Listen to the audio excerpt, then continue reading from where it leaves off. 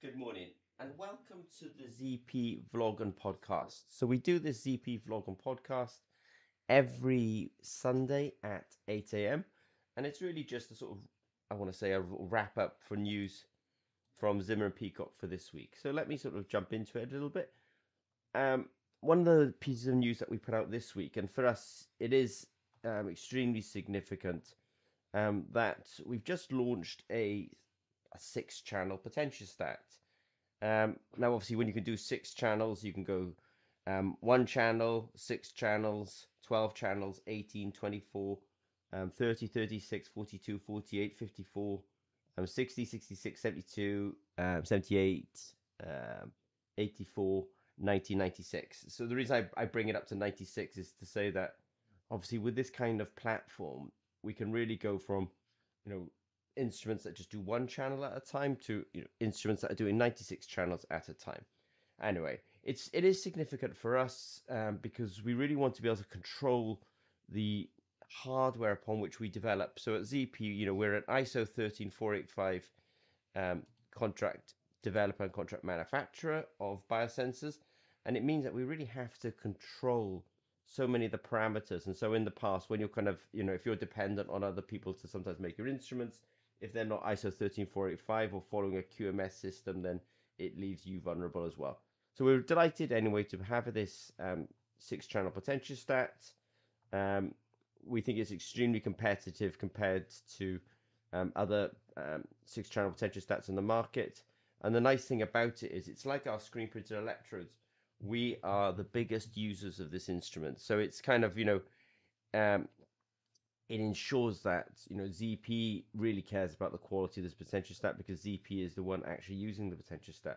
And I think that's what makes us really unique in the world of electrochemistry and electrochemical biosensing, that we're the only ones that, let's say, of developers of screen printed electrodes, biosensors, and electronics that routinely use these products.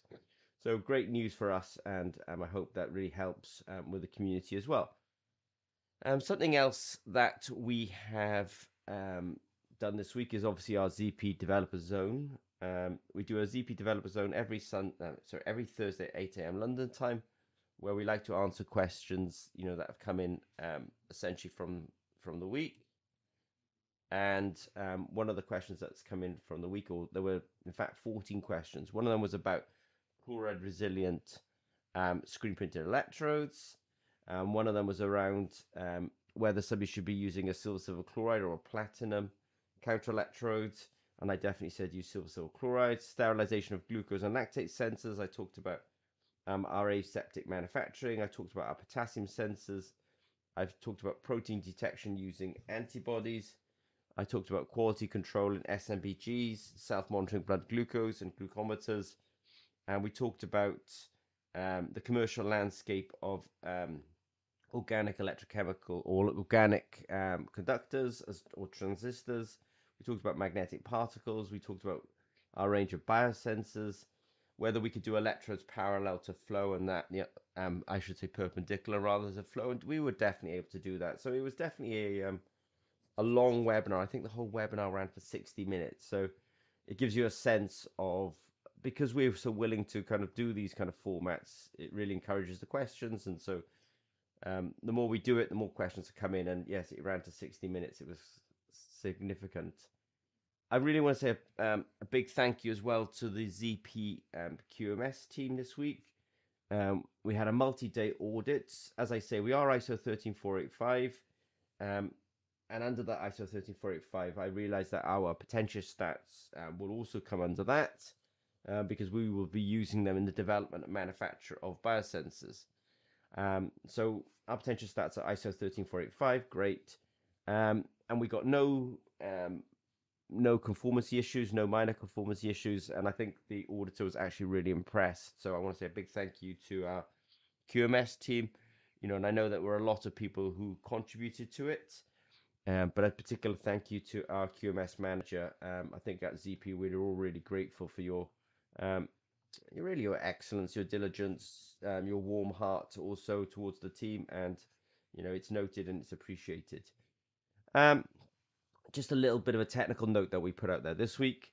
A little while ago, we did something, we talked about MARD, which is the mean average relative difference. So mean average relative difference for us, that little blog post that we put out was in the context of CGM, continuous glucose monitoring.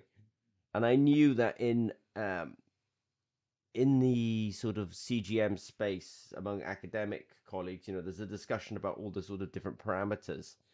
And so a parameter that I was aware of was something called time in range. So if you're a diabetic and you have unfortunately hyper or above expected glucose concentrations, your hemoglobin can become glycated. The sugar literally starts sticking to hemoglobin. This could be through actual covalent bonds, real chemical bonds.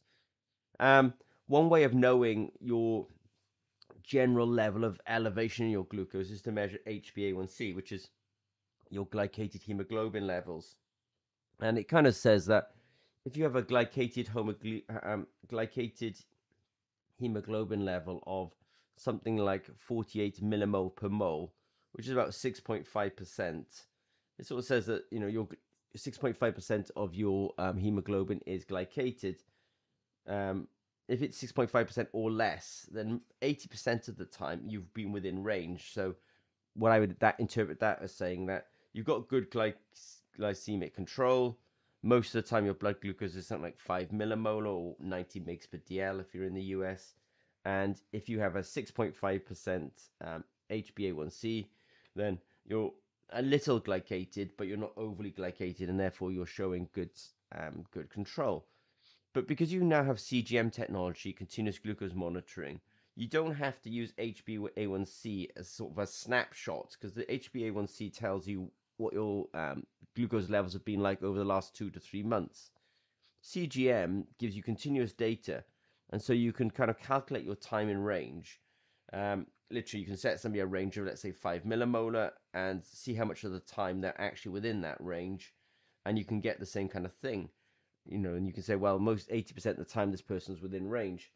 And there's a debate that says that time in range, as calculated from a continuous glucose monitor, is equivalent to HbA1c. I would slightly suggest it might even be better, because you didn't need to go and get that finger stick test. You didn't need to test your HbA1c. You got this information essentially free from the CGM. So a bit of a debate going on about time in range, which can be calculated from a CGM, a continuous glucose monitor, or whether you do a finger stick test and get HbA1c. Personally, I think it comes from CGM. I think it's less invasive. Something else that we did this week, and I'm really grateful for all the delegates that came and made it such a great event. To be frank, it was really great. Every month now we're holding at least a workshop somewhere in the world. This month we had a workshop in Horten in Norway. We do have a really nice, modern, well-equipped facility. We had a lot of speakers, where we gave out certificates to everyone who attended, and basically say thank you for coming, thank you for giving us your time for all those days. But it was a 2-day workshop. We cover CGM, continuous glucose monitoring, electrochemical techniques for electrochemical biosensor developers, and we also do IVD, in vitro diagnostics. I honestly, this workshop is really a distillation of, at least from my own career over 20 years, but we get then so much good contributions from the other people in the workshops as well, or the other speakers as well. I think it's a really valuable experience, and luckily for some of our new beginners as well, they get a really good start on electrochemistry because they attend that. So thank you for attending. If you want to come to a workshop on biosensing with ZP, might as well just know that we do them once a month, so there's never really much delay. Something else that we did as well is that we do distribute for a company called Zana. So Zana makes, I would say that their uniqueness comes in the sort of slightly higher power potentiostats. What I mean by that is sort of electrolysis applications, photoelectrochemical applications, solar applications, fuel cell type applications, battery and cells within battery type applications. So Zana is a German company, make a very high quality type of potentiostat, especially on the hardware. And this week we just did a quick video on what they call their PEC cell. This is a sort of photoelectrochemical cell. This basically allows you to kind of shine light into it using something like a solar simulator, and you can have electrodes in that solution, so you can do electrochemistry in the solution whilst light is coming through the solution.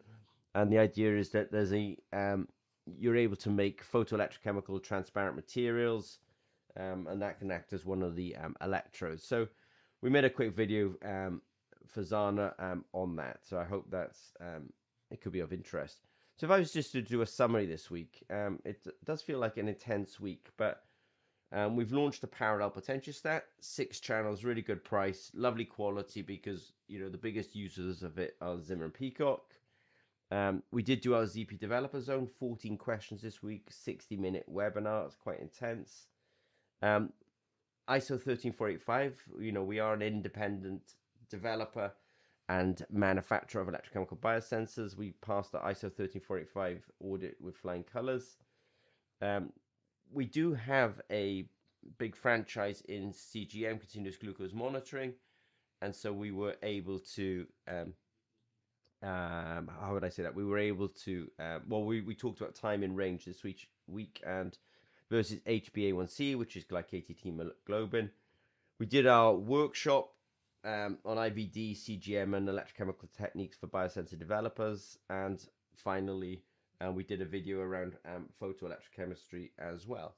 So if you've got any technical questions of Zimmer and Peacock, don't forget we do our workshops every Thursday at 8 a.m. London time, and we will do our vlog and podcast 8 a.m. next Sunday, 8 a.m. London time, I should say. So if you have any questions for ZP, please don't hesitate to reach out to us. Okay, thanks very much.